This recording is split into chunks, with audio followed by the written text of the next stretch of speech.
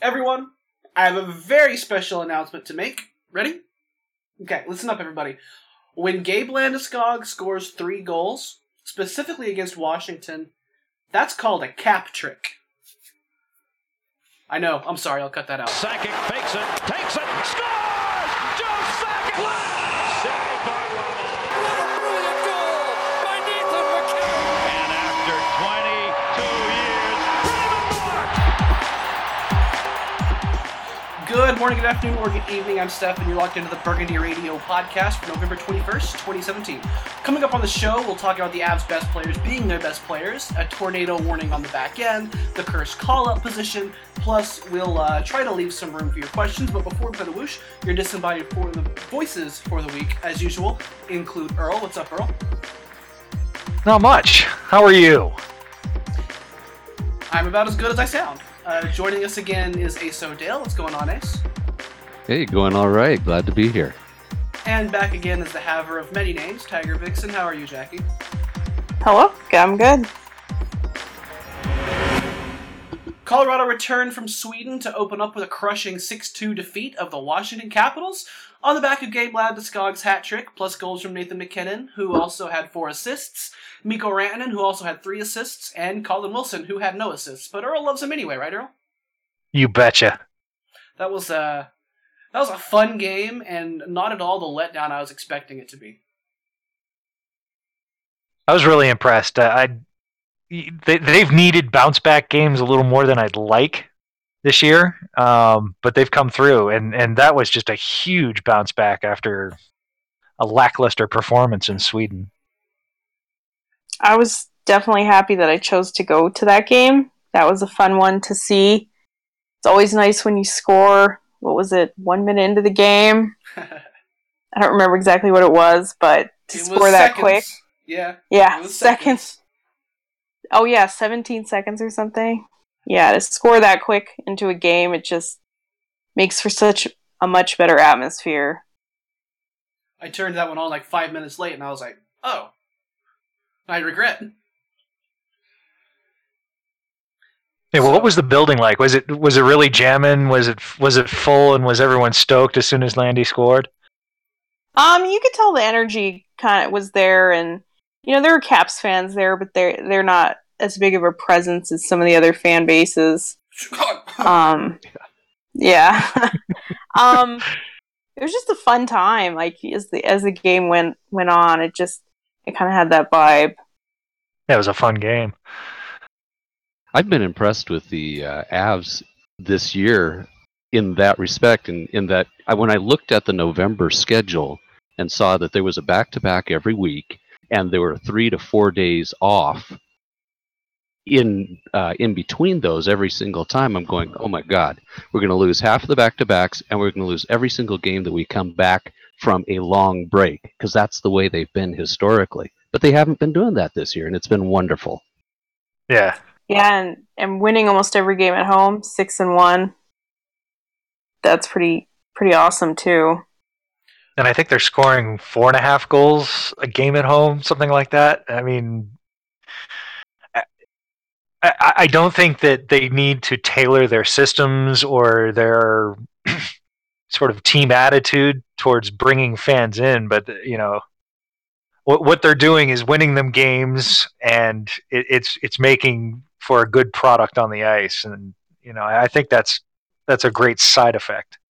Yeah, definitely. Yeah, winning games and scoring goals at home, that definitely helps. Yeah. So this game also saw the complete and utter destruction of new call-up Kamenev, whose first name escapes me at the moment. A devastating but clean hit from Brooks Orpik. Yeah, that was tough to see live. That kind of was like an ooh feeling live. Like it just, you could tell it wasn't good. And then kind of how the scrum happened after that, and Kamenev snuck off the ice. Like my dad was with me. He didn't even know Kamenev got hurt. Like later on in the game, he's like, "Oh, where's Kamenev?" And I'm like, "He's toast. He's not coming back." It's just a shame because he had played fairly well through that point of the game. Yeah, I mean, he only got a half game to show, but he definitely, for his first period and a half with the Avs, he definitely showed that he'd be able to hang there if and when he comes back. And then what people maybe don't even realize was Kerfoot got hurt earlier in that game too.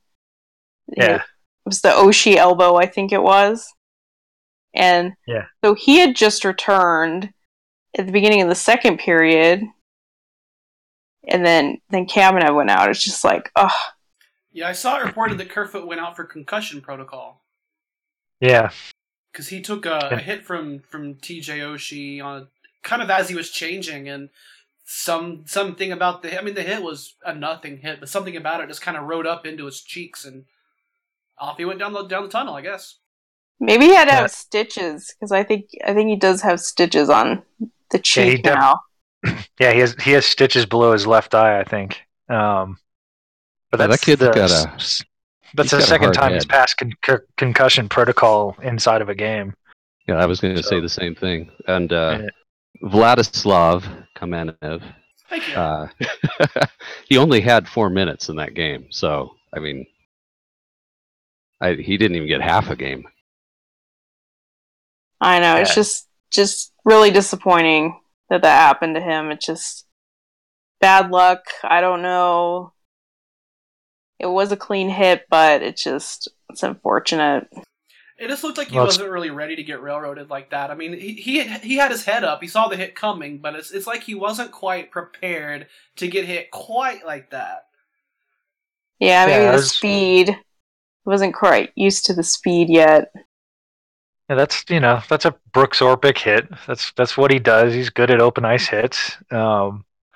It's tough because we also saw from Vlad's Instagram that he was sitting in a hospital bed with an IV and oxygen. So you don't usually get that when you break your arm. You usually get that after surgery. So I think we're assuming he had surgery to put a plate in his arm or something like that. So which isn't the worst. Yeah, it'll allow him to heal faster. Hope he comes back soon, because from what we saw in San Antonio and just briefly on the ice there, it looked like he's a guy that can hang in the NHL and help the Avs out. Well, before we move on, why don't you tell us real briefly what we saw in San Antonio? He had a 3-assist game. He was very solid in both ends. He's obviously from a different system. He played a couple of years in Milwaukee, and they're pretty famous for turning out NHLers in the Predator system. So, he was just on the cusp of being able to make an impact in the NHL on a lower line basis. They just didn't have room for him in Nashville. So, we kind of lost something we might need, but yeah, he looked good. He looked defensively responsible, good with the puck, good playmaker. It's a decent shot too. Yeah, he was good on the right half boards and on the power play and whatnot. So, it's exciting for the future, let's say. Too bad he's hurt for right now. Sure. So, and we can maybe return to this game a little bit more later on, but let's talk about Saturday. The Avs drop a frustrating one, 5-2 to the Nashville Predators. JT Compher and Andrei Mironov got on the board, with Miro getting his first NHL goal, but the rest of the game was dominated by the Avalanche on the power play, getting owned by a stiff Nashville PK, which I'm sure we're going to spend more time on the power play in general later, but in this game, by my eye, they just could not enter the zone. They could not set up. They just got absolutely trashed by a really strong penalty kill. Yeah, and I've heard Jared Bednar say a couple times that they get stubborn, especially on the power play. And I think what he means by that is they keep doing the same thing over and over, expecting different results. And perhaps that's not what the coaching staff wants them to do.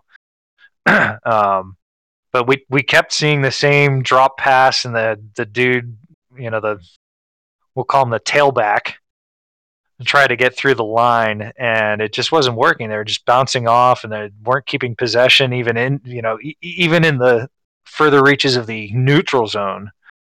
They just couldn't figure out a different way to attack the offensive zone 5-on-4, and it was just extremely frustrating to watch. It's like you had a 2-minute penalty, then another 2-minute penalty, and then a little bit of 5-on-3 with another 2-minute penalty after, and then a 5-minute penalty, and you're just like, it's 10 minutes and 54 seconds of power play time, and you guys had 11 shot attempts.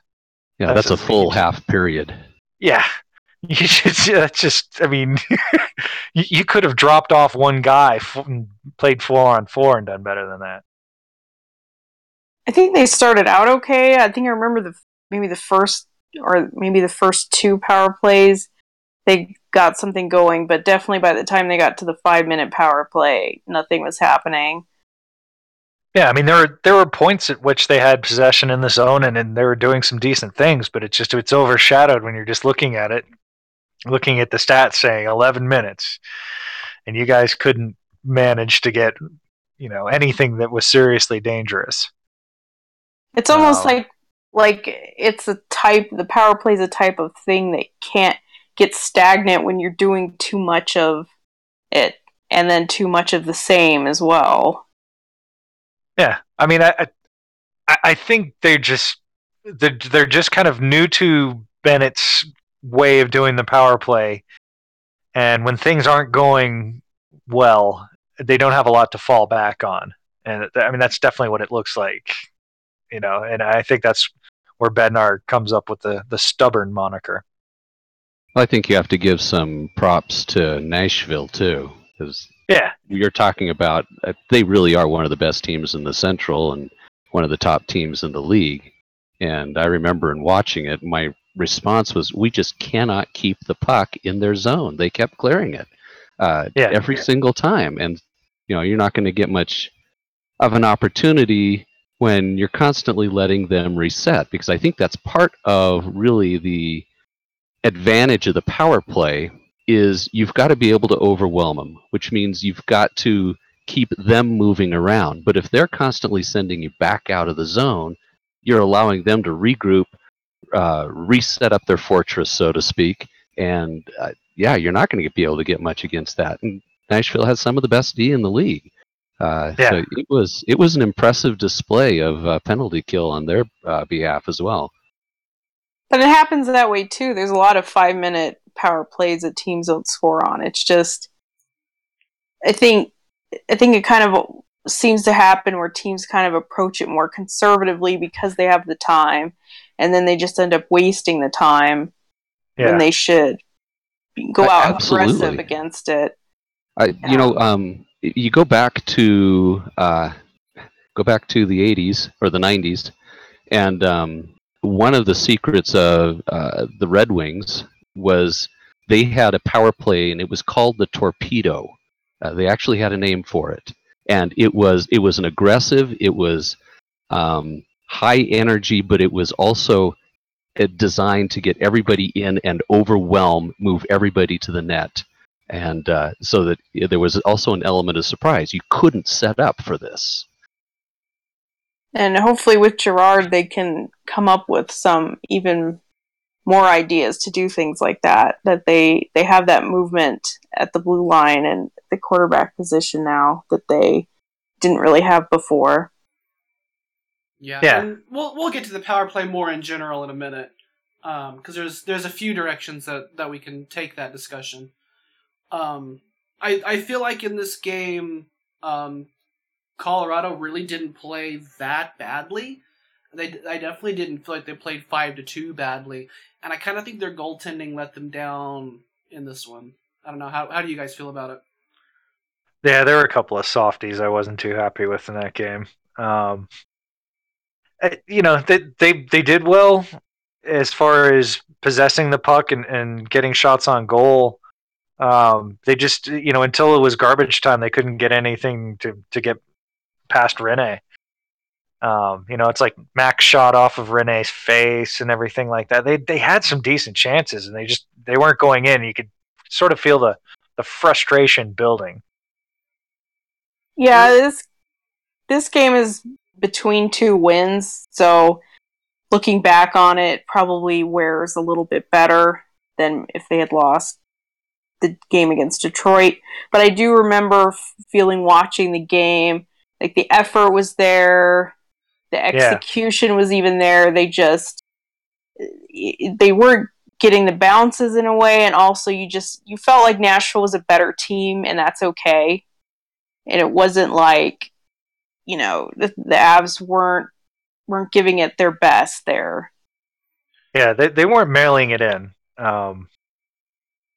They played the right way. They just, I just said they weren't creative enough.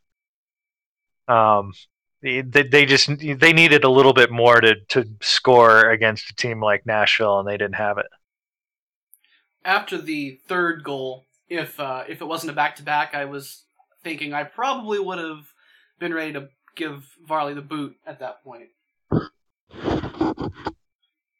So yeah, maybe just to change the momentum. I mean, yeah, the rebound goal wasn't great, and then I think it was kind of the screenshot. I agree. Yeah. The screen wasn't that screeny. That's a save you gotta have.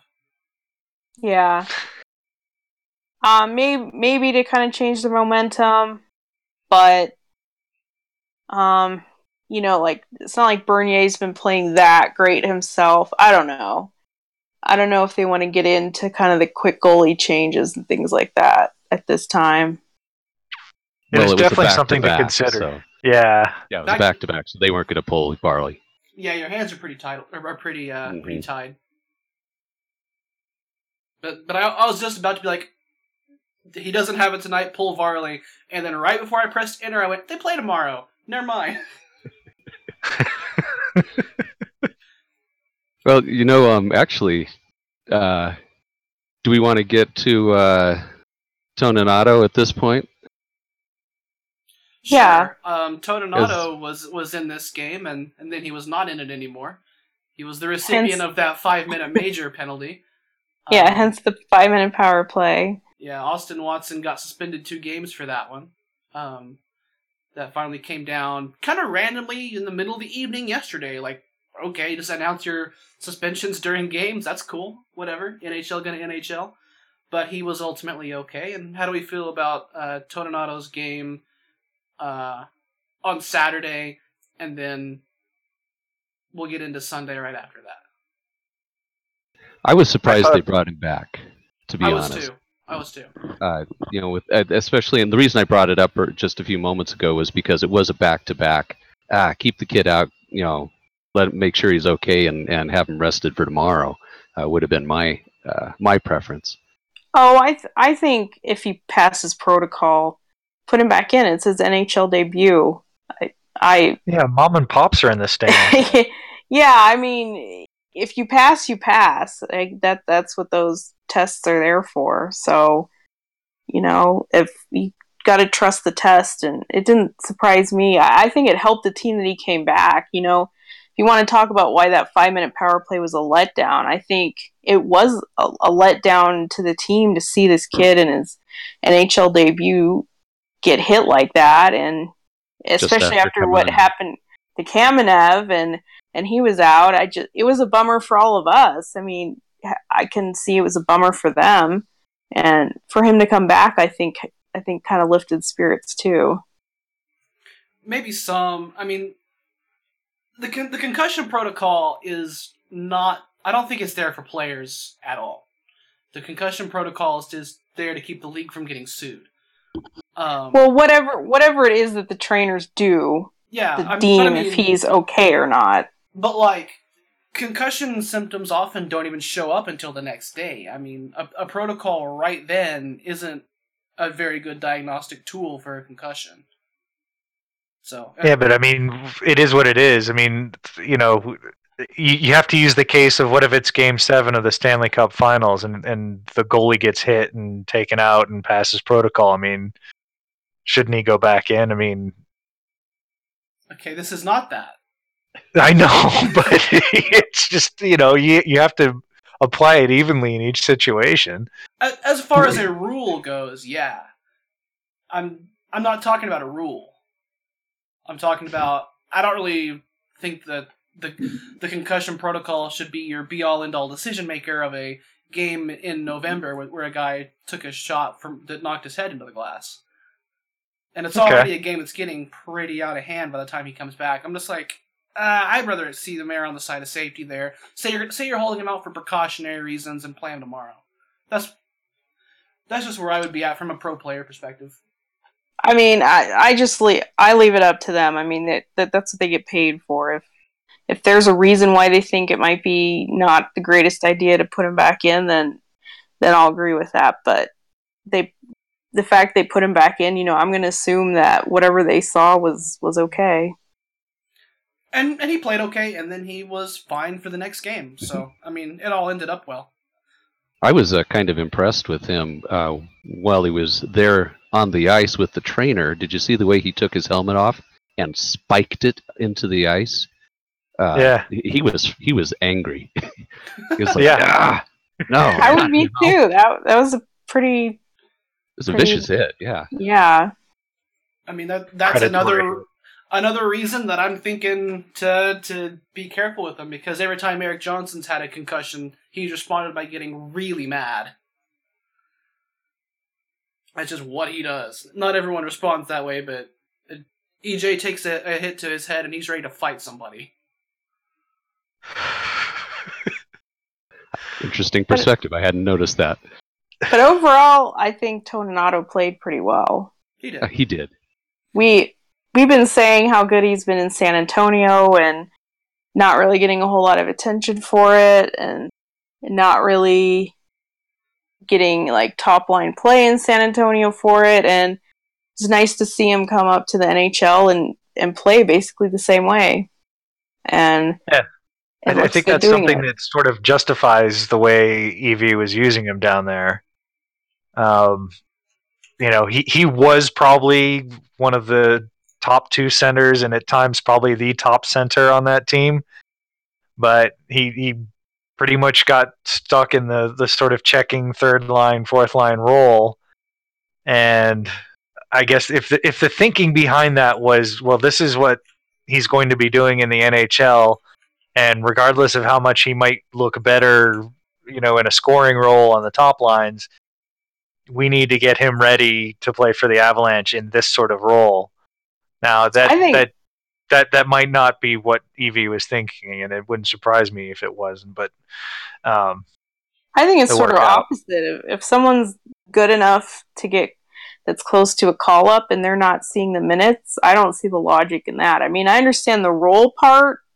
Like, if he's a penalty kill guy, he needs to be penalty kill guy in San Antonio. But we've seen that isn't consistent. Like, the Avs think of Greer as more of like a third line guy, and then he goes down there and they play him like an offensive guy. He doesn't play penalty kill. It's not consistent, guy to guy. And then I think Toninato, someone that's good enough to play in the NHL, should be playing bigger minutes in the AHL. Maybe they think Greer's a top line guy then. Maybe so. We'll see about that. Yeah. I just know that when they called him up, I was thinking of you, because you'd been hyping the tomato train for weeks and weeks and weeks. So it's glad to see that pay off. Yeah. Yeah, we called it. Yeah. Finally, on Sunday, the Avs win 4-3 in overtime over the Detroit Red Wings. They were the better team all night, but it took a full 60 for him to get rewarded for it. Erik Johnson scores his first of the year. Then Nail Yakupov and Carl Soderberg tie things up in the last few minutes of regulation, and Mike Haynes loses his mind on the air, as he does when the Avs score 6 on 5. And McKinnon was just a beauty of a game winner in overtime. Yeah. And Toninato got his first NHL point in this game. Yeah, he sure did. He was also 67% on the face-off dot. That's and something that was the team tops. is hurting for bad. Definitely, he was tops on the team last night in face-offs, and you're right. That's exactly that's something they need, and we could see perhaps down the line that he might be one of those guys that comes in for a draw in the defensive zone and maybe goes off for Miko or something like that. I mean, and you can say, well, they traded away their best face-off guy in Matt Duchene by looking at like career numbers, but I mean, with the way they've been enforcing face-off violations this year, Duchene's face-off numbers went way down. You got to think he had to have been one of the big-time cheaters. Yeah. Isn't he still over 50%? He's doing a lot better than some of the others. I'll check. I don't think he is though. Yeah, like Mac was probably a big cheater because he's really a lot worse than he was last year. Oh, anyway, talk about something else while I go navigate the NHL.com for this. Well, this game was the kind of the payoff of waiting all the way till the end was pretty sweet. It looked like another one of those games where they played decent but just couldn't convert, and then all of a sudden they get the Yakupov goal, and it was nice to see that they looked like they felt like they could do it, and then they obviously did. And how they played that 6-on-5 was really, really nice. Just it did almost look like a sure goal was coming. Yeah, Rudo has a streamable of that whole shift, and it's worth watching. I mean, that's just sort of something you want to bookmark. Yeah, it's beautiful. It is, and what's really nice about they did dominate that game, and it wasn't paying off really, and they had the resiliency which they haven't had, not just last year, but pretty much for many years, and they stuck with it, and they've just made it happen at the end, and it really bodes well for things down the road. Maybe they're a little bit better than we think. I was really glad to see them come back, fight back, and win that. Especially on the road. Starting to hear some things about, gosh, can the Avalanche win on the road? Oh no. Actually they have. The Detroit game, they've beaten Philly, they've beaten Boston, they've beaten the Rangers all on the road. Yeah, and I think the symbolism, the 19th game was that Edmonton game last year when they just got whipped at home, and this was the 19th game. It's just such a contrast, and maybe it's silly to compare one game to the next, but especially when people kind of looking for, is the cliff coming? Is this how they're really going to play all year? I think this game showed they're not last year. I think officially, like, they can move on. This is a new year. They did something like that where they all came together. They tied the game, then they won it. I think that's going to be something they're going to remember going forward. Face-off percentage this year, 53.2% so far. Last year, 62.6%. So that's a sizable drop-off. Continue. 10%. Still above 50, though. But I think, Haynes losing his mind like that, it's total homerism on the TV, but I think the way he sort of expressed his feelings about that at the end, I think that's probably how the guys were feeling. And all the fans.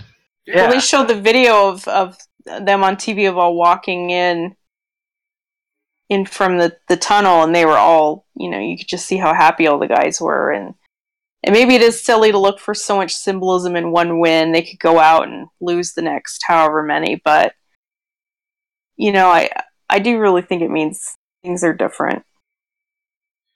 Just love to see them actually push back like that. And I was a little bit disappointed to see the final kind of goal report on that game tying goal, to see that Gabe Landeskog didn't find a way to get an assist on it, because one of the Wings players was probably 3 inches from clearing that puck right before it came back to the blue line and then passed back a few times and found its way in. And Landeskog just made like a sheer force of will play. Like, you will not get to this puck, and passed it on a line right to Tyson Barrie on the blue line. It was a great play that he does not get us any stat credit for to keep the Avalanche in the game. A goal like that, you wish they all could get assists. Mm-hmm. Yeah. He'll get a +1. I just threw up a little bit.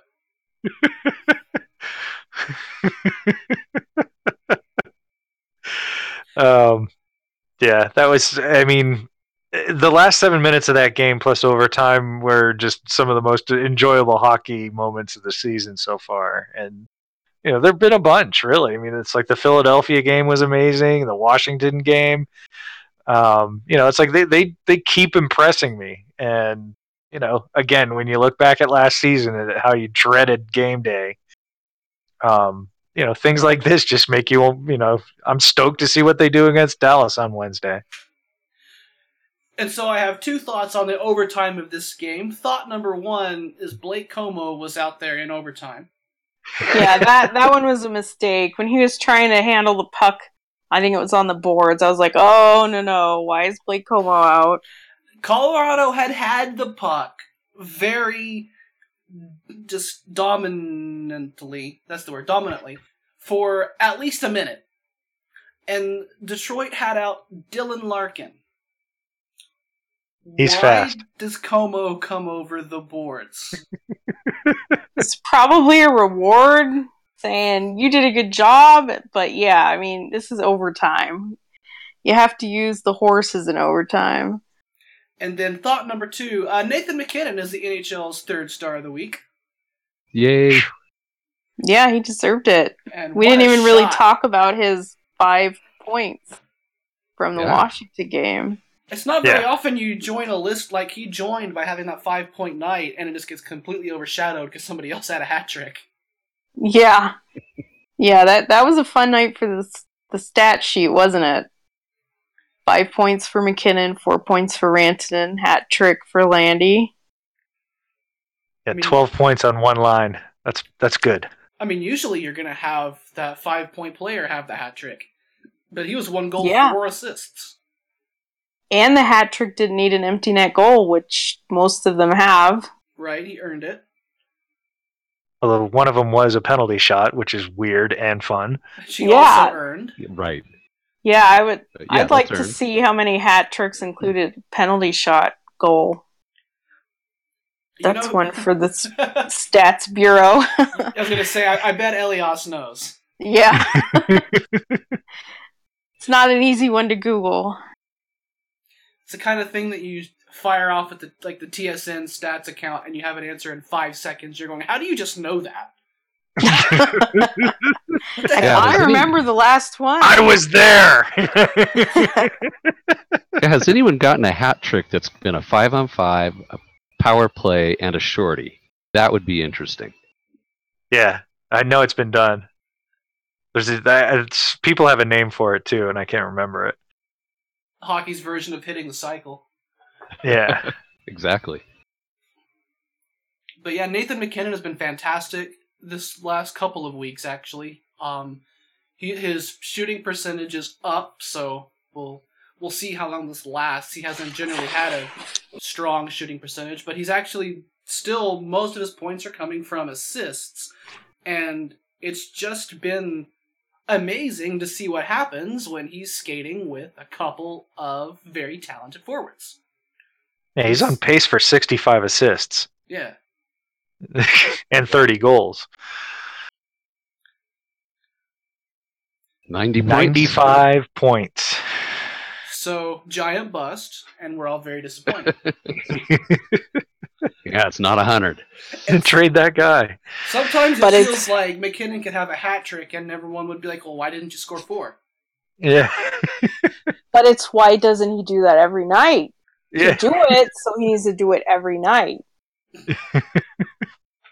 Why don't you have 5 points every night, person who's not named Wayne Gretzky?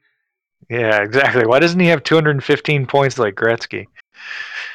Or just score the game-winning goal every night. Or the game-tying goal, at least, right? I mean, that's not too much to ask for. Well, look what Stamkos and Kucherov are doing in Tampa. Right. Why can't he do that? Well, at least he's the only guy on the team that hasn't taken 3 penalties in a game yet. Boy. The golden sombrero will get passed around by the end of the season. So yeah, claps and shout out to Nathan McKinnon. Let's talk about that penalty thing. So when Rantanen went to the box for the 3rd time on Sunday and Altitude mentioned that, I was actually surprised. I didn't notice that he had any penalties yet. Oh, those 2 tripping penalties were terrible. That's probably an accident of me watching it not live, so I'm doing a lot of skipping when play stops. Yeah. But how were his penalties last night? Like the tripping penalty, like one was the dude stepped on his stick, so it is what it is, and that was really soft. The other was, it was a trip, and I forget what the third one was. It was that interference behind the net. Yeah. That one was. Oh. Yeah. That was that's it. That was a bonehead. That was really soft too. Yeah, that was So they they were were both just wrapped picking up. Yeah. He just kind of goes, "Well, I'm going to skate through here," and there's a Red Wings player standing there. It's like, you can't just skate through people, Miko. That's not allowed. Yeah, we had sort of a oblique view of that. It wasn't. They weren't egregious penalties. A couple were in the offensive zone, so that just that was kind of bogus. But Not great. yeah, I think out of the guys on that line, he probably easily had the worst game. But I think it didn't end up mattering, so that's fine. Yeah, I think Landy's puck handling for the first 2 periods was pretty off. Yeah, but, I mean that's getting into nitpicking a bit too. Sure. I mean, he was still in the 60s for Corsi for percentage. So, speaking of which, Johnson and Gerard. Wow. Yeah. Before we move on from the penalty parade, I still do want to talk about Zadorov's, and then we'll get to the thing you just brought up. Because Zadorov had 400 penalties on Saturday. and so my question is, are there any of them you're even upset with? I remember the Washington game. I don't remember Nashville at all. Which game was it that he had all the penalties? I thought it was Nashville. Was it Washington? Well, it wasn't Nashville, and it wasn't Detroit. So, okay, well, whichever game it was. Oh, okay. I'm just because I was about to say that I don't remember any from Nashville, but yeah, the Washington one. Well, a bunch of those were the roughing and the scrums or whatever. So being there live, they don't really announce the pen. They do, but you don't really get a handle on why are these guys in the box? What are they calling? So. Oh, that's right. It was Washington. I'm sorry. My perspective at that time was just all scrum related stuff. I guess he had the one cross check where he broke a stick or something. I didn't see that, but I think his stick was broken anyway, and because he just barely touched Backstrom and it just snapped like a twig.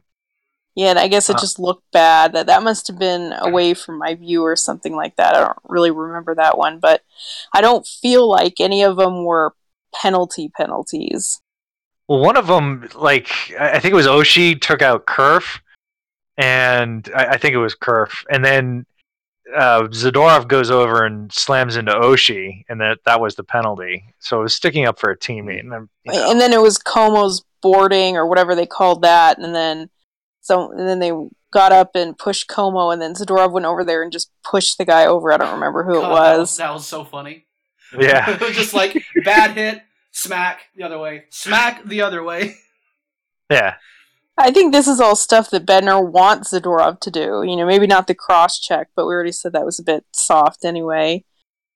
I think all this stuff is what they want to see from him.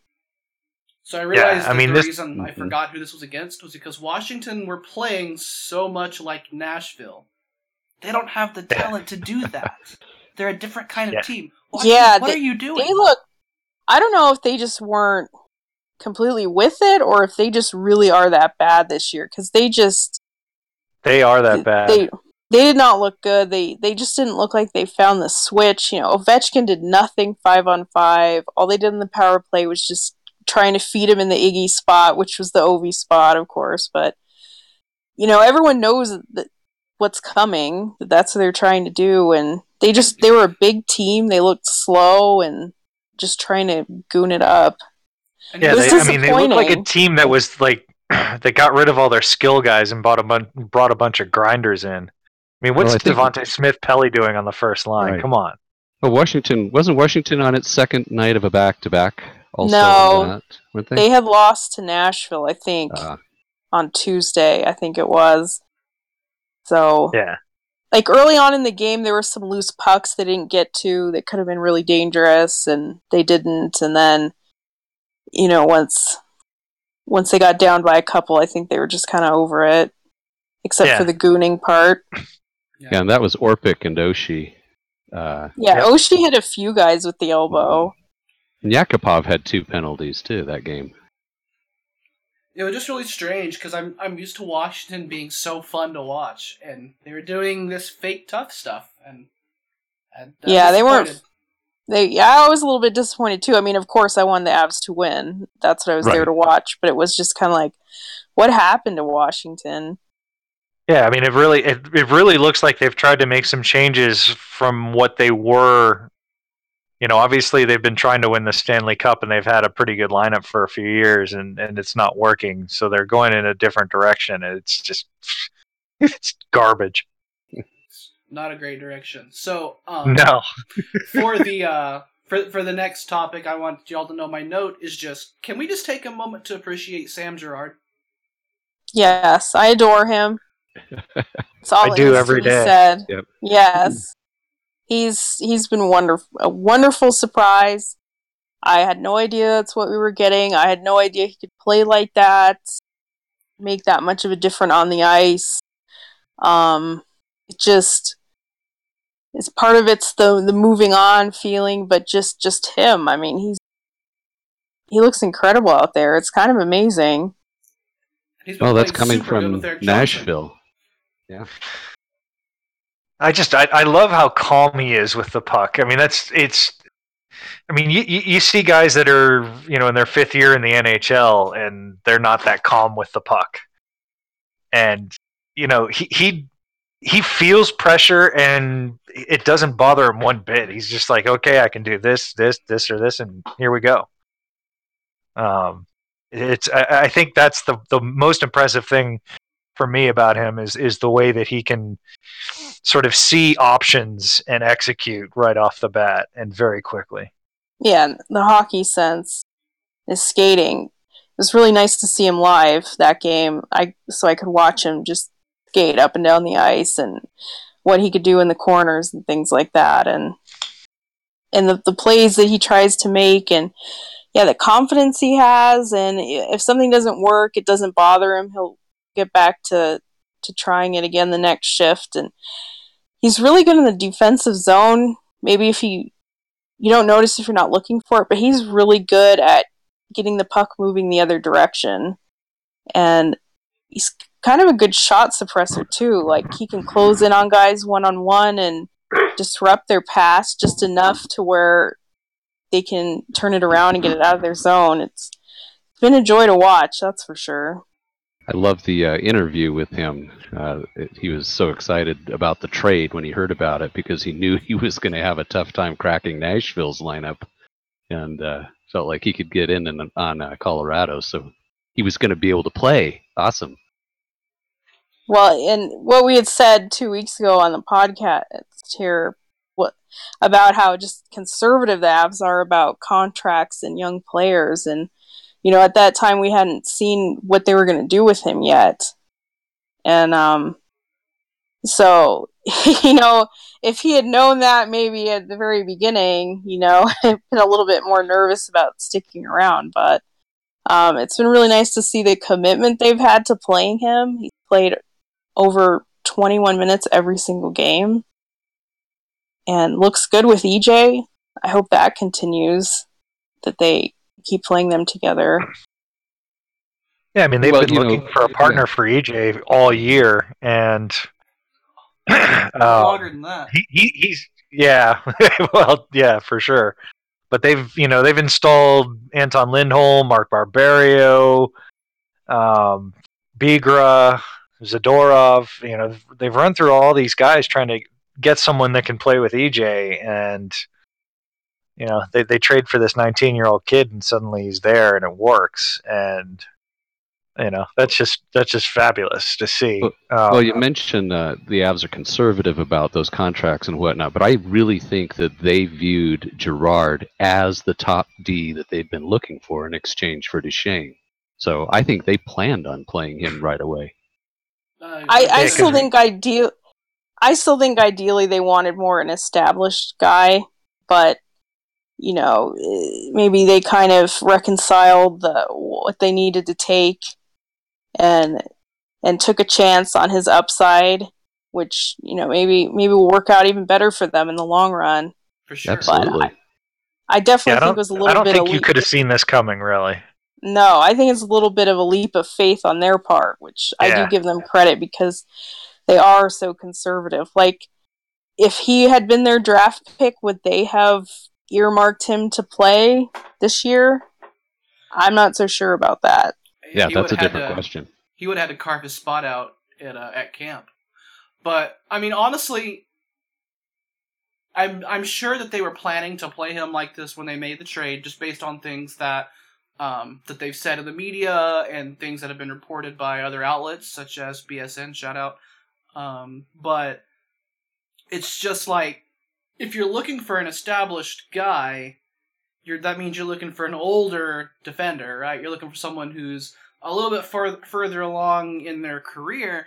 But if you can get someone if this turns out to be who Girard is, I have to stress it's been like 5 games. But if this is who Girard is, then you've got that guy, and you've got him at 19.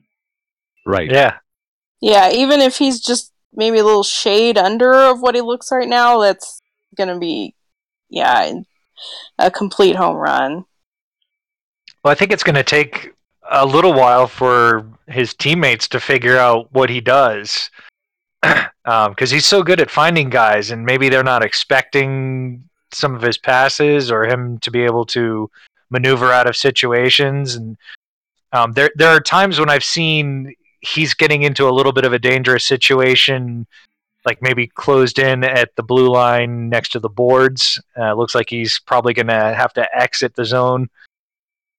And you see guys maybe pulling out a little bit, and maybe they won't have to because they know he'll get out of it later. And that sort of allows more pressure to be kept on in the offensive zone.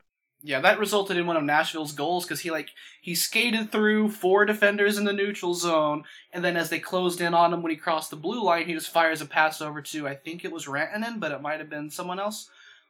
It was kind of in the guy's skates, but it wasn't like the pass was way off. But he just wasn't ready for it, he couldn't handle it, and then it went the other way and ended up in the back of the net. Yeah. So I think once everyone gets used to playing with Sam, that they're really, it's really going to leverage what he can do on the ice. And I think the power play too. I think he's given a little bit more movement. We already talked about the power play hasn't quite been the execution they want, but I think when they really get to using his talents on the power play and can, scheme things up and things like that, because they haven't had a guy that can quarterback a power play like that. Like, Barry does what he can, but I think Girard can kind of elevate what they can do on a power play. Yeah, well, let's talk about the power play. Colorado are 15th in the league, which is dead median. It's a 19.5% conversion rate. They're 18th in Fenwick per 60, which is tightly packed with several other teams in the middle of the bell curve. With its struggles this week, for one, are you very worried about the power play? There's a lot of recency bias going on with how frustrated some of the fans are with the power play. But in general, are you worried about it? And for 2, what's happening to the power play with Matt Duchesne gone? Is there a role that's playing? And Earl, this rolls right into something that you said you wanted to talk about. And I don't know if you remember saying it or not. I don't. Earl doesn't remember anything. Yeah, you tagged me during the Detroit game, and you said we're going to have to talk about Carl Soderberg on PP1 on the podcast. Yes. And actually later on in the game they took him off of power play 1, which is a good idea. Carl's been, and he's not terrible in what he was doing. I think they've been kind of switching around some of the roles. Like they took Landy out of sort of the center, high slot, and they put Miko there, and they put Landy on the wall. And I think they've just been trying to mix things up a little bit. But Carl probably just wasn't the right guy to have there. He's good in front of the net, as we saw on McKinnon's game-tying goal late in the game last night. But I think consistently on power play 1, maybe he's better off on power play 2. Yeah, I don't mind him on the power play in general, but I agree he doesn't necessarily need to be on power play 1 all the time. And again, like we saw in 6v5 last night, yeah, he was part of making that goal happen. I think rotating that around is probably a good idea. And as far as Duchesne goes, I don't think they miss Duchesne much on the power play at all, because he's never been very good on the power play, and he wasn't on the top unit anyway. At this point in time, I think the only thing they miss is his face-offs. So then, who do we slot? Who would you like to see them slot in there instead of Soderberg? Because that PP1 is the McKinnon, Landeskog, Rantanen plus defender. So who's your +1 forward in that situation? I actually liked when Barry and Gerard were out together. That was going to be my answer. Try that on power play 1, because I don't think it necessarily needs to be a 4 forward. I think they do 4 forward more because they had more decent forwards they wanted to give power play time. But I think if they went Barry and Gerard on the first one and then EJ on the second one, might be the way to go. And then that opens up EJ for your second one. Then you could put 4 forwards. You could have Kerfoot and Andrighetto and Yak +1. Yeah. Yeah, I'm fine with actually. Barry and Gerard is almost like having the additional forwards. Yeah. And I think that really confuses the PK, because I really liked then how they switched. Like they started on their usual side and they switched to their opposite sides for the shots. And I really like that look, because I think the movement of that, if they can get to do that even faster, I think will really open up the power play. And once again, like I said earlier, I think that's a element to a successful power play, is a little bit of the element of surprise. Yeah, and that's why for me, for what Carl was doing as the 5th guy out there, let's say, I wouldn't mind seeing that rotate and having guys that can do different things. Like maybe put Yakupov as the 5th guy, and put him on the wall and have him shoot. Sometimes have Carl there in front of the net, or maybe Wilson in that role in front of the net. Just put different kinds of guys in that extra spot.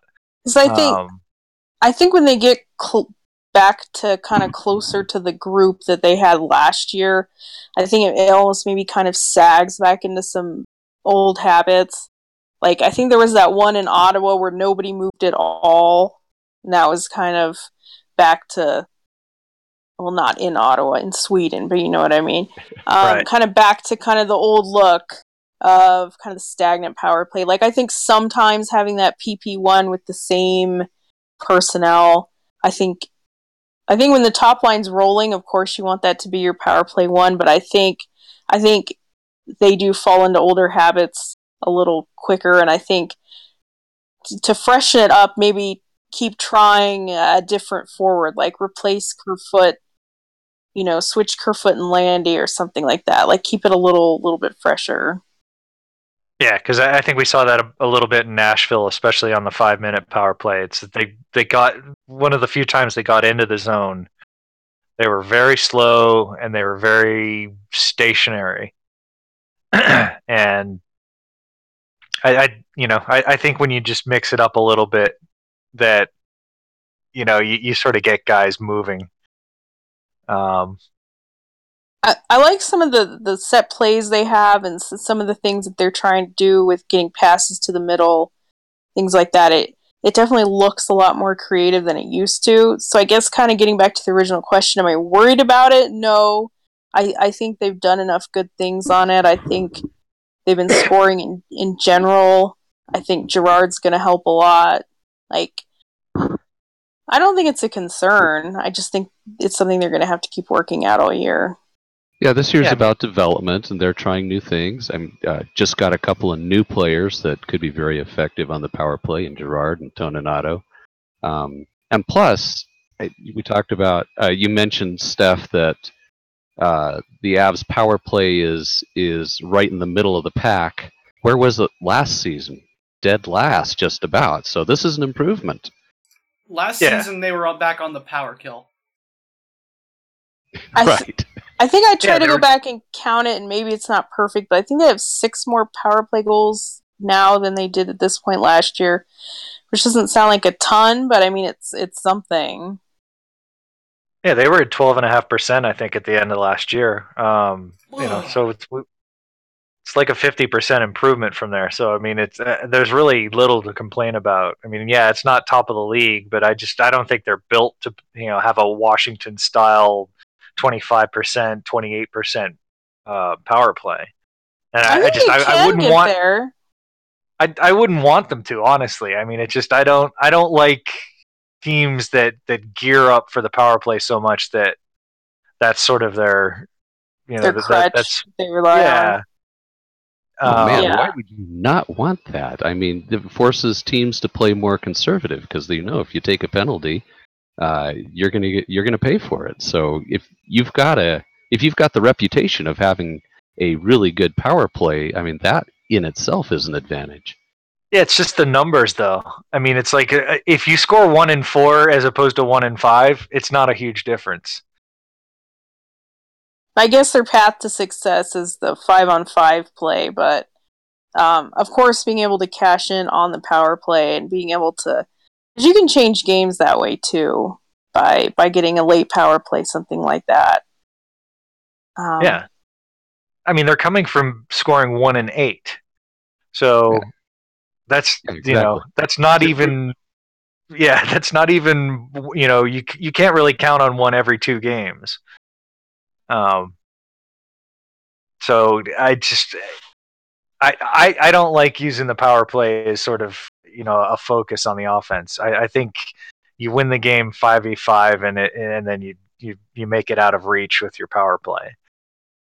You can win a game with a power play, Yeah, and just like you can lose a game on the penalty kill, but you're not likely to lose a lot of games or win a lot of games with special teams across the course and of the speaking season. of the penalty kill is brutal this year. It's 27th, and I think it's 76%, somewhere around there, 78%. So the penalty kill, as far as special teams go, is a much bigger concern than the power play. And the penalty kill has also shown like a huge amount of improvement since the beginning of the year. I'd be interested to see exactly how tanked those numbers are by the first 2 weeks of the season. Yeah, when they're at 50%, yeah. Yeah. I think they're still taking too many penalties, I think is part of it too. It doesn't, to the eye, it doesn't look that bad. They seem to play aggressive on it and can get clears, and it seems like they've settled into their penalty kill personnel a bit better than early in the year when they were using 10 different forwards a game on the penalty kill. Yeah. So I think Yeah, part of it is tightening it up, part of it is goaltending perhaps, and part of it is taking less penalties.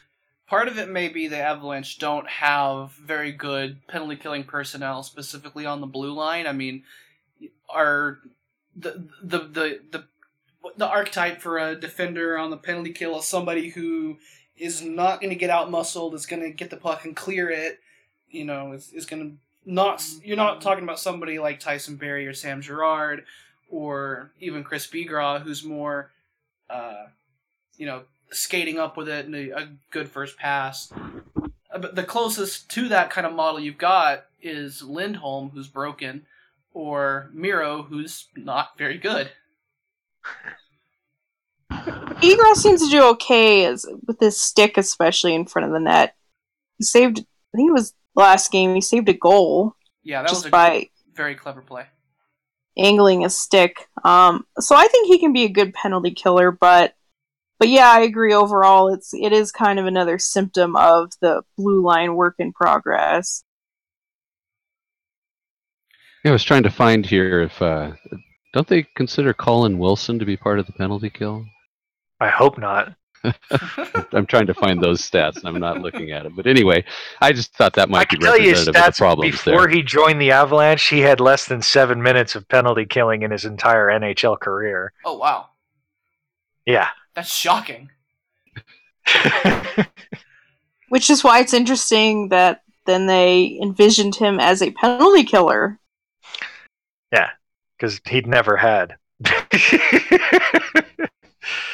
Yeah, that's, when they said it over the summer that, they thought he was going to be a penalty killer, I looked and I was like, this dude kills like 1 second of penalties per year.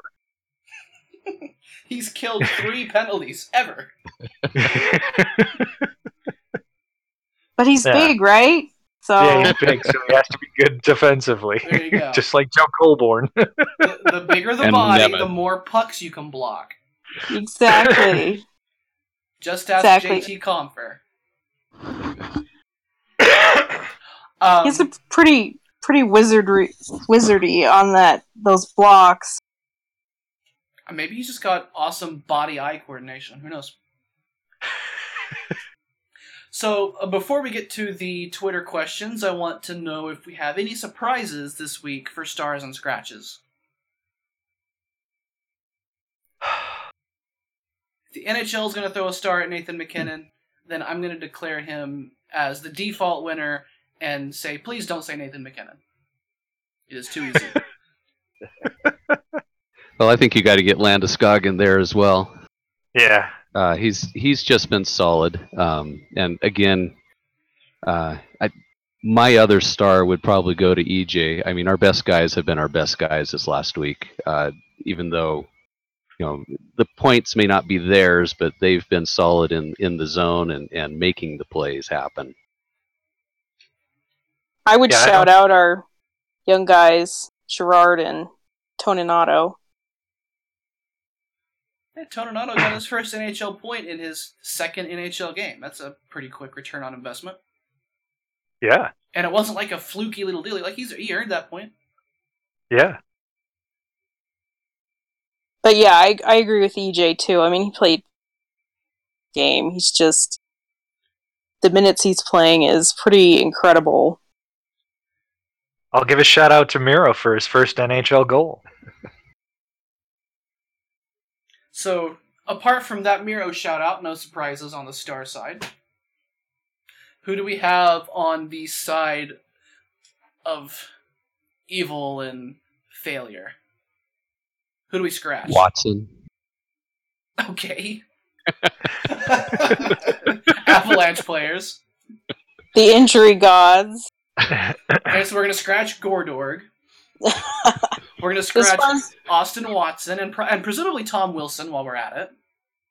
Might as well. Always. I mean, it's indicative of a decent week that there's no real obvious ones. I think Barbario's probably low-hanging fruit at this point. Oh, but does he ever earn it? Oh, my Yeah. God. That breakaway goal for Detroit where Yeah.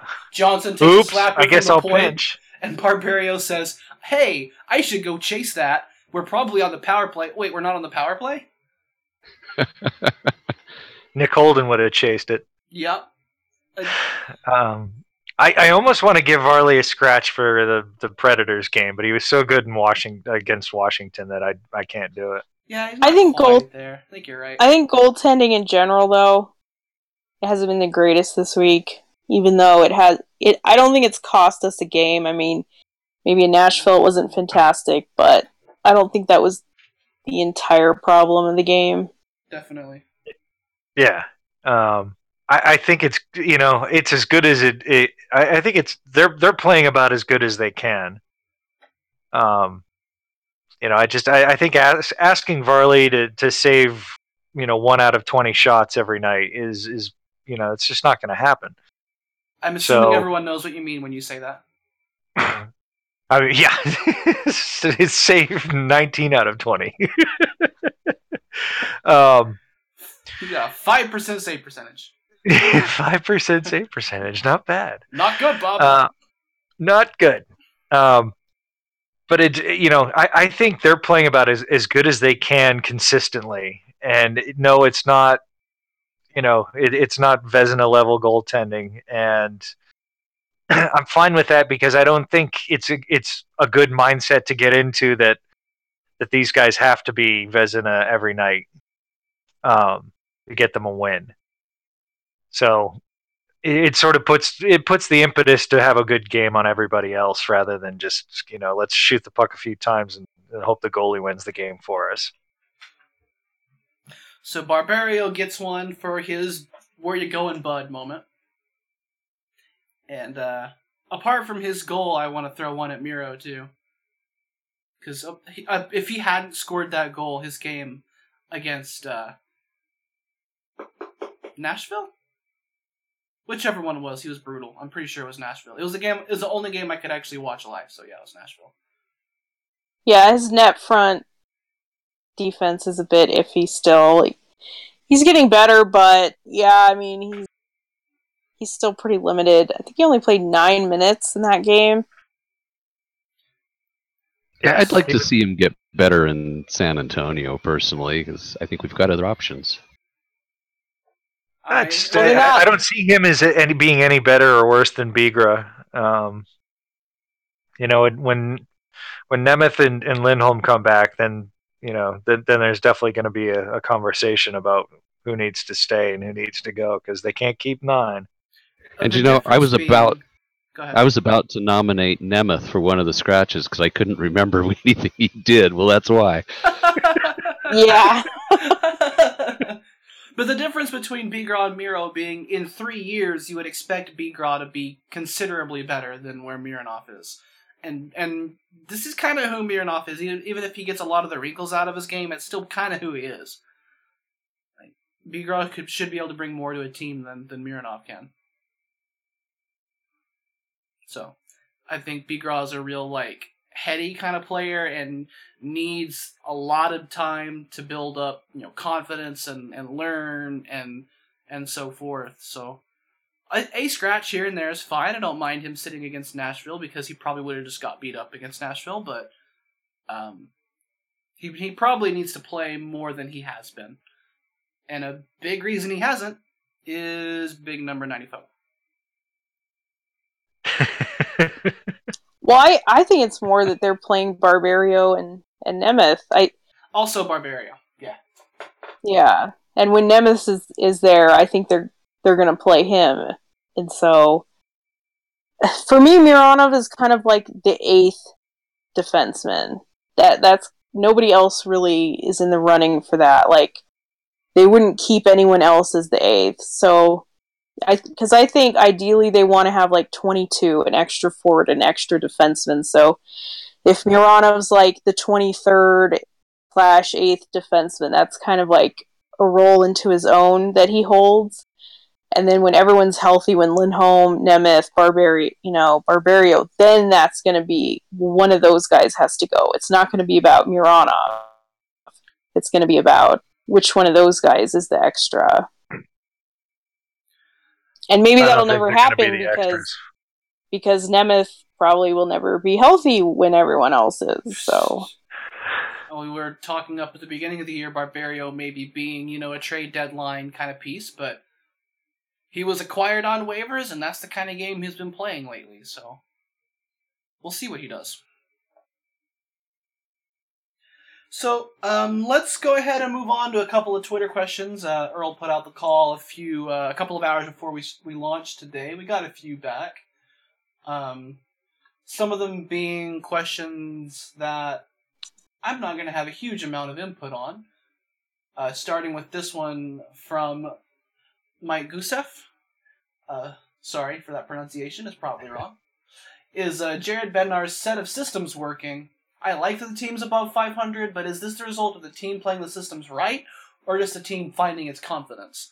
And I would add the third option of, or just better players. I would have to say mix of all three. Yeah. Yeah. I think that, and I mentioned this today in Discord, is last year Bednar and Pratt had to play such a shutdown style that it really didn't allow the offense to work at all, and it was just so low event that was the only way that they thought that they could win a game is just by clogging everything, and I I think it kind of backfired. I think it really made them worse than they really were. But this year they're wide open. They're scoring goals, but they're defensively responsible enough and working inside of the system that's working well. Um, I still have some. I still don't like the way they treat the neutral zone. I think they have a lot of growth to go there and on the forecheck, but it's promising. It's nice to see some creativity at least. Yeah. Okay. Old pal DNFTO, do not feed the octopus. Shout out to DNFTO. Thoughts on the play of Zadorov over the last few games? He seems to be playing more within himself, minus penalty palooza, and results are following. I think he's been good, but I never really had a huge problem with how he was playing. I mean, when he overthinks things and he's made a few mistakes, but in general, I think he's played pretty steady, and I think in these games that he's played this week, I think he's gotten back to more of what they want to see, especially like the physicality in the Washington game. And I mean, I can't really think of any blunders really of what he did. Like, I think we'd all like to see him play more. Like, if he could up those minutes and get himself into the top 4 solidly, that would be nice.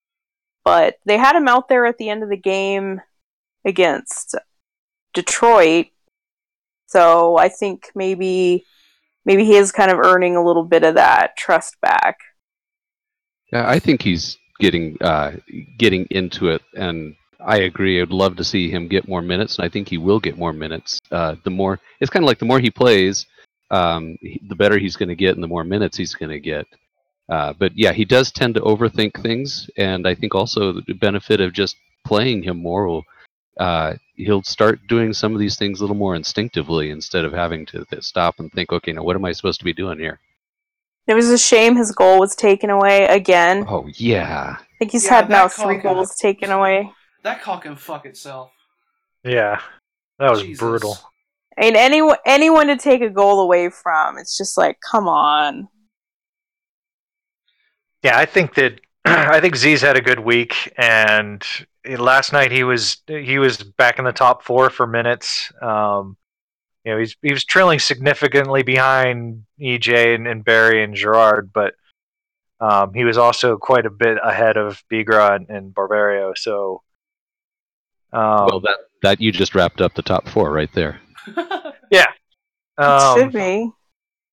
Yeah, I think that's going forward. I think that's probably best case scenario for both Z and the Avs is for him to be the 4th defenseman and take that role and not let it go. But I haven't seen a lot of the things that we've sort of groused about before Ottawa. He's not taking shifts off as much. I think trap teams give him a lot of difficulty. So it'll be interesting the next time we see someone that's really on, sort of like Carolina or Jersey or one of those teams. Because he's not making puck mistakes anymore. So if that can, if he can keep up what he did last night, I think he's going to be sticking in the number 4 spot.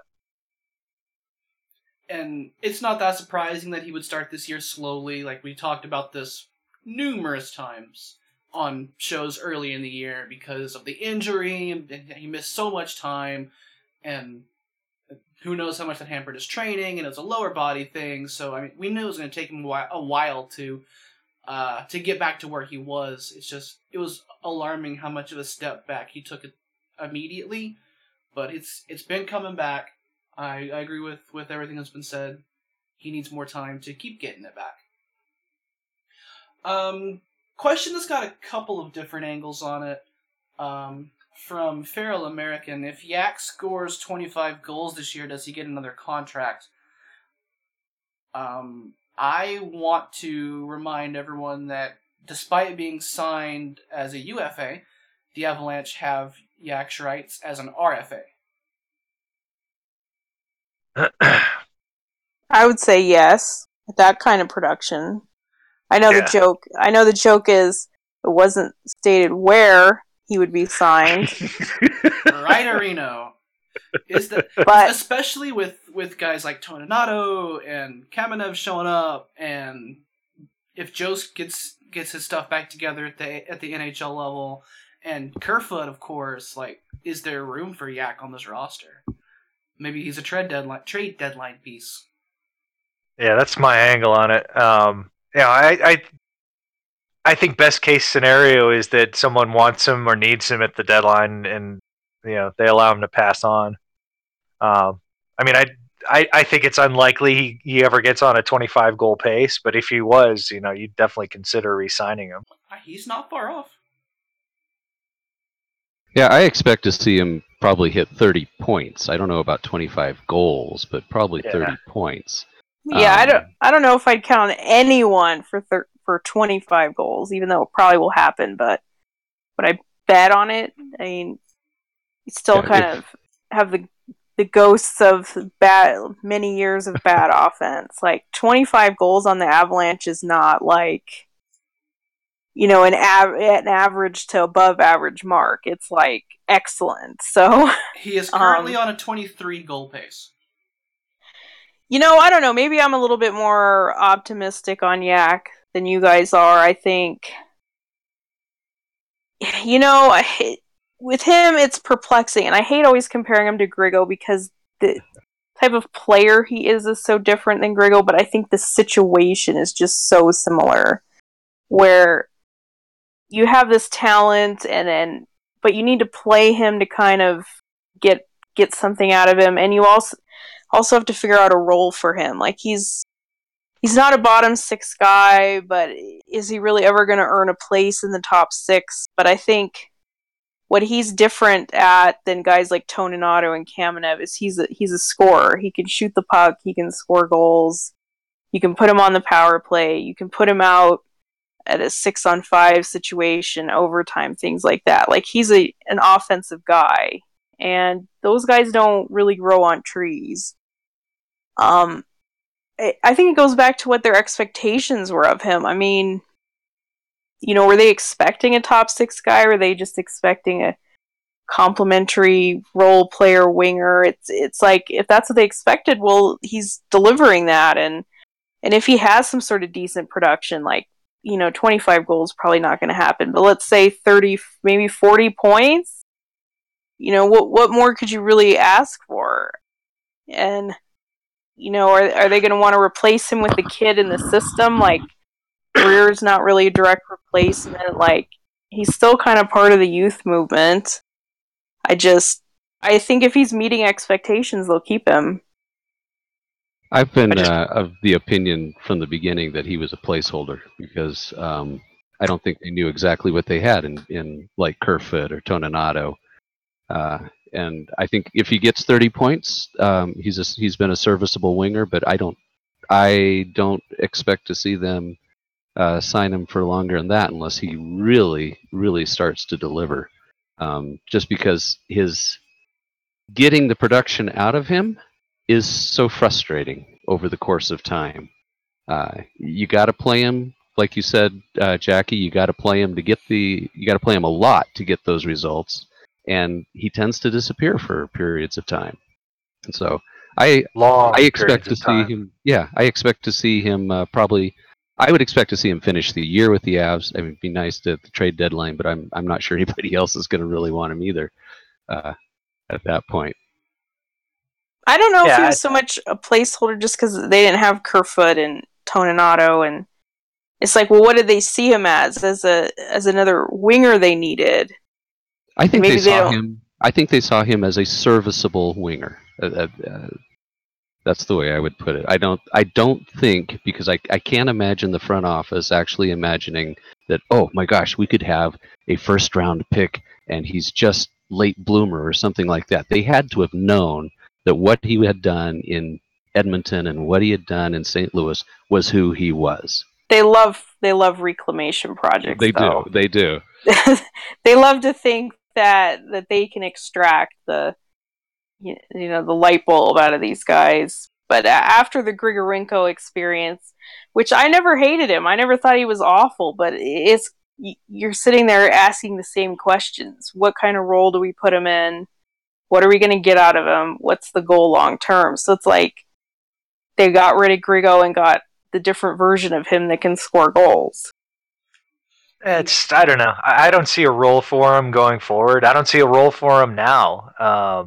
I think they picked him up to be a top 6 winger. I think they really honestly thought that they needed scoring help, and at the time they probably did. But they're scoring fine, even without his production.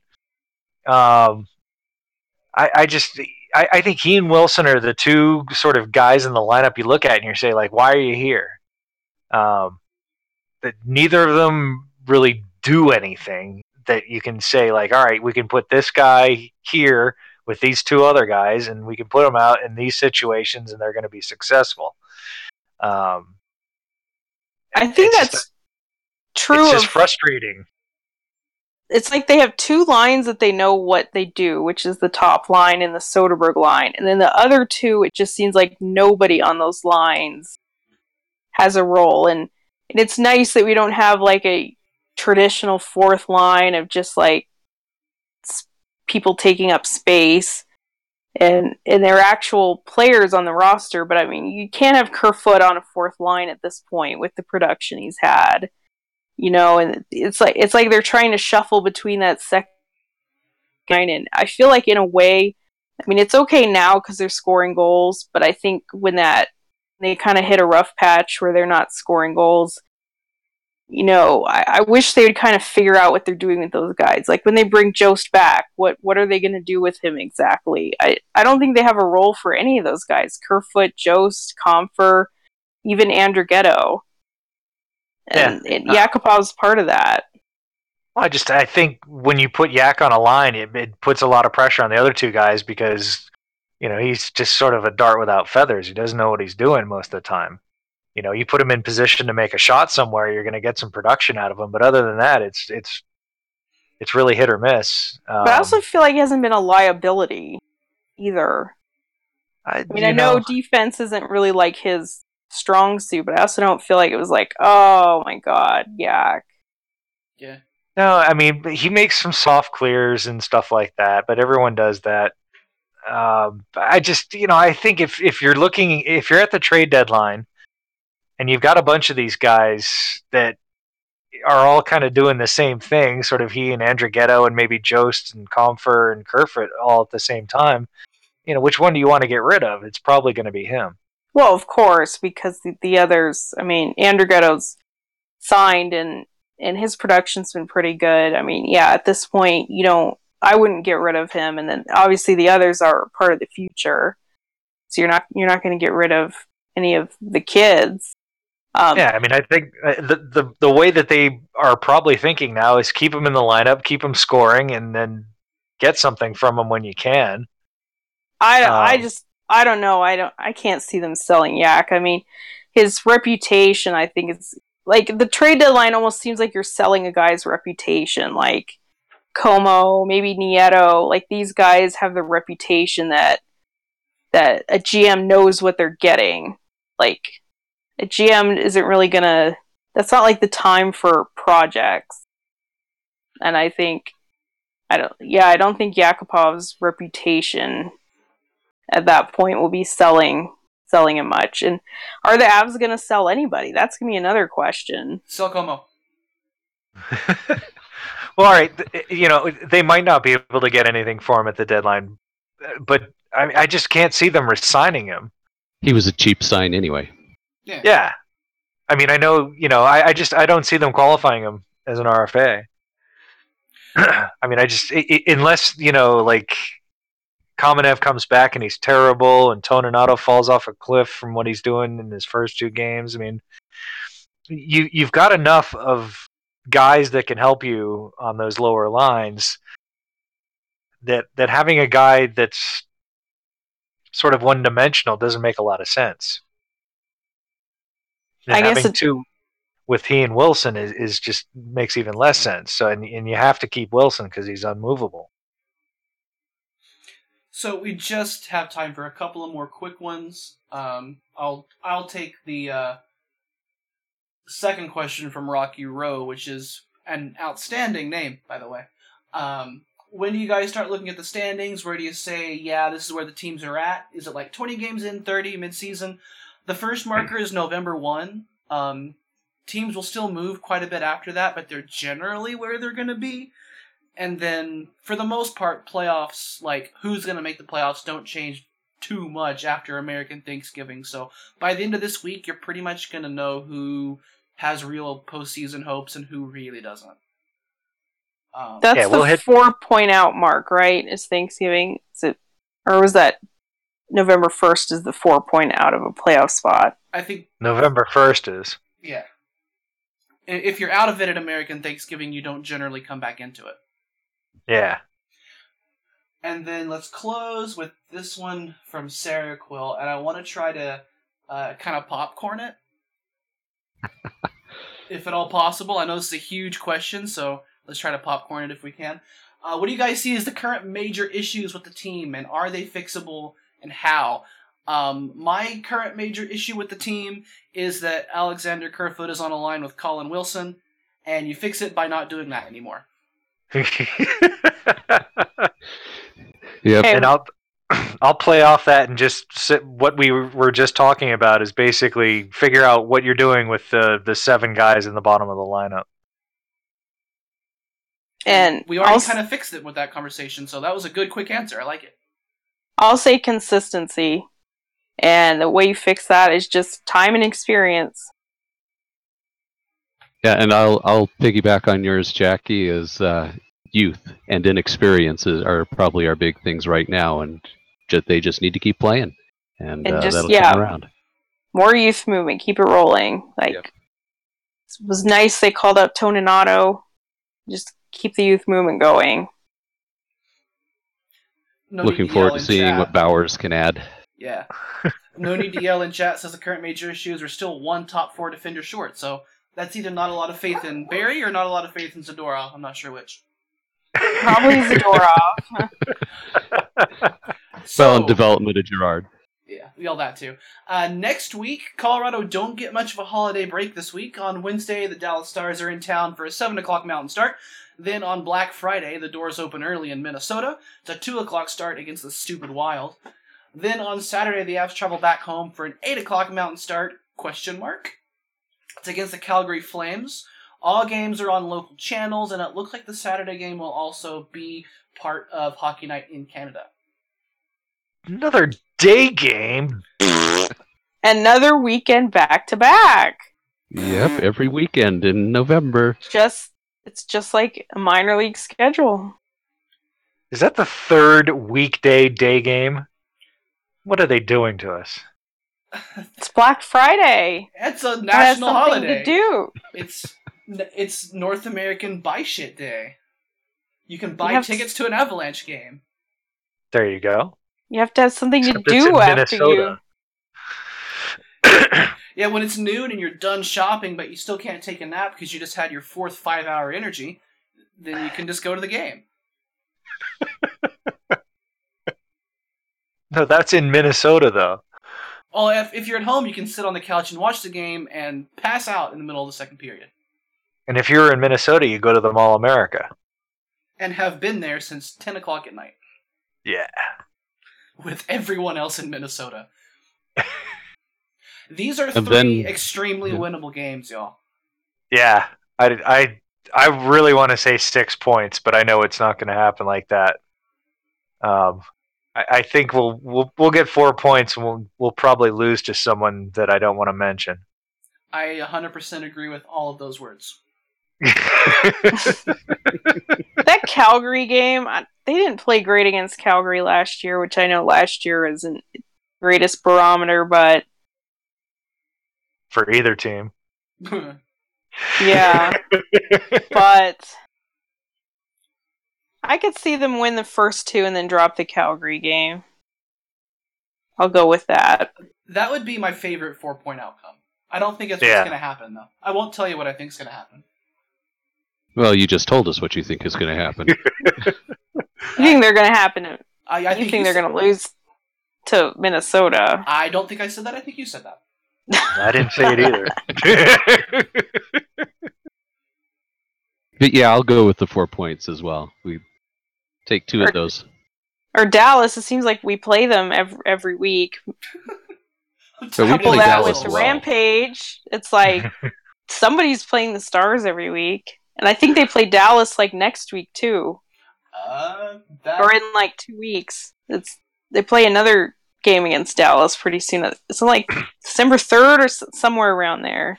And before we get, You got to play Dallas a lot. Let's have a look at when Colorado played Dallas. Colorado played Dallas on October 14th, October 24th, so that's about 10 days later. And then they win a month this time, and we'll see them on the 22nd of November, and then we see them again on December 3rd, and then we get to go another month and see them on January 13th. That should be it then. That's 5. I thought that was 4.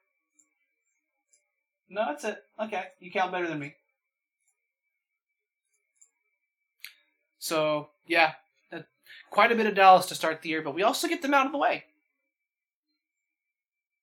Kind of like Ottawa. Get them out of the way. And do it in Sweden, too. You don't have to actually go up to Canada. Canada? Yeah, that's where Ottawa's got an arena situation that's kind of like not Phoenix's. Where the arena is not in town. It's kind of... Yeah, sounds like Phoenix. Yeah. So, anyway, when the Avalanche get 4 points next week, no matter where the loss falls, you can find out here. I will now have a much smoother readout than last week's. You can always catch the show on SoundCloud at soundcloud.com/BurgundyRadio or on Mixcloud at mixcloud.com/BurgundyRadio. I post every week to burgundyrainbow.com where you can leave comments and yell at us, or you can join the Discord, join the conversation, and yell at us about audio quality there. Or on Twitter at Burgundy Radio, you can yell at us about audio quality there. I don't use that account very much, but if you yell at me on it, I will get your message. Make sure to subscribe to us on iTunes if you want to just have things automatically download theoretically, or on your favorite RSS catcher. Apart from that, just keep an eye on the show on Twitter and on Discord. You'll always know when we're coming at you.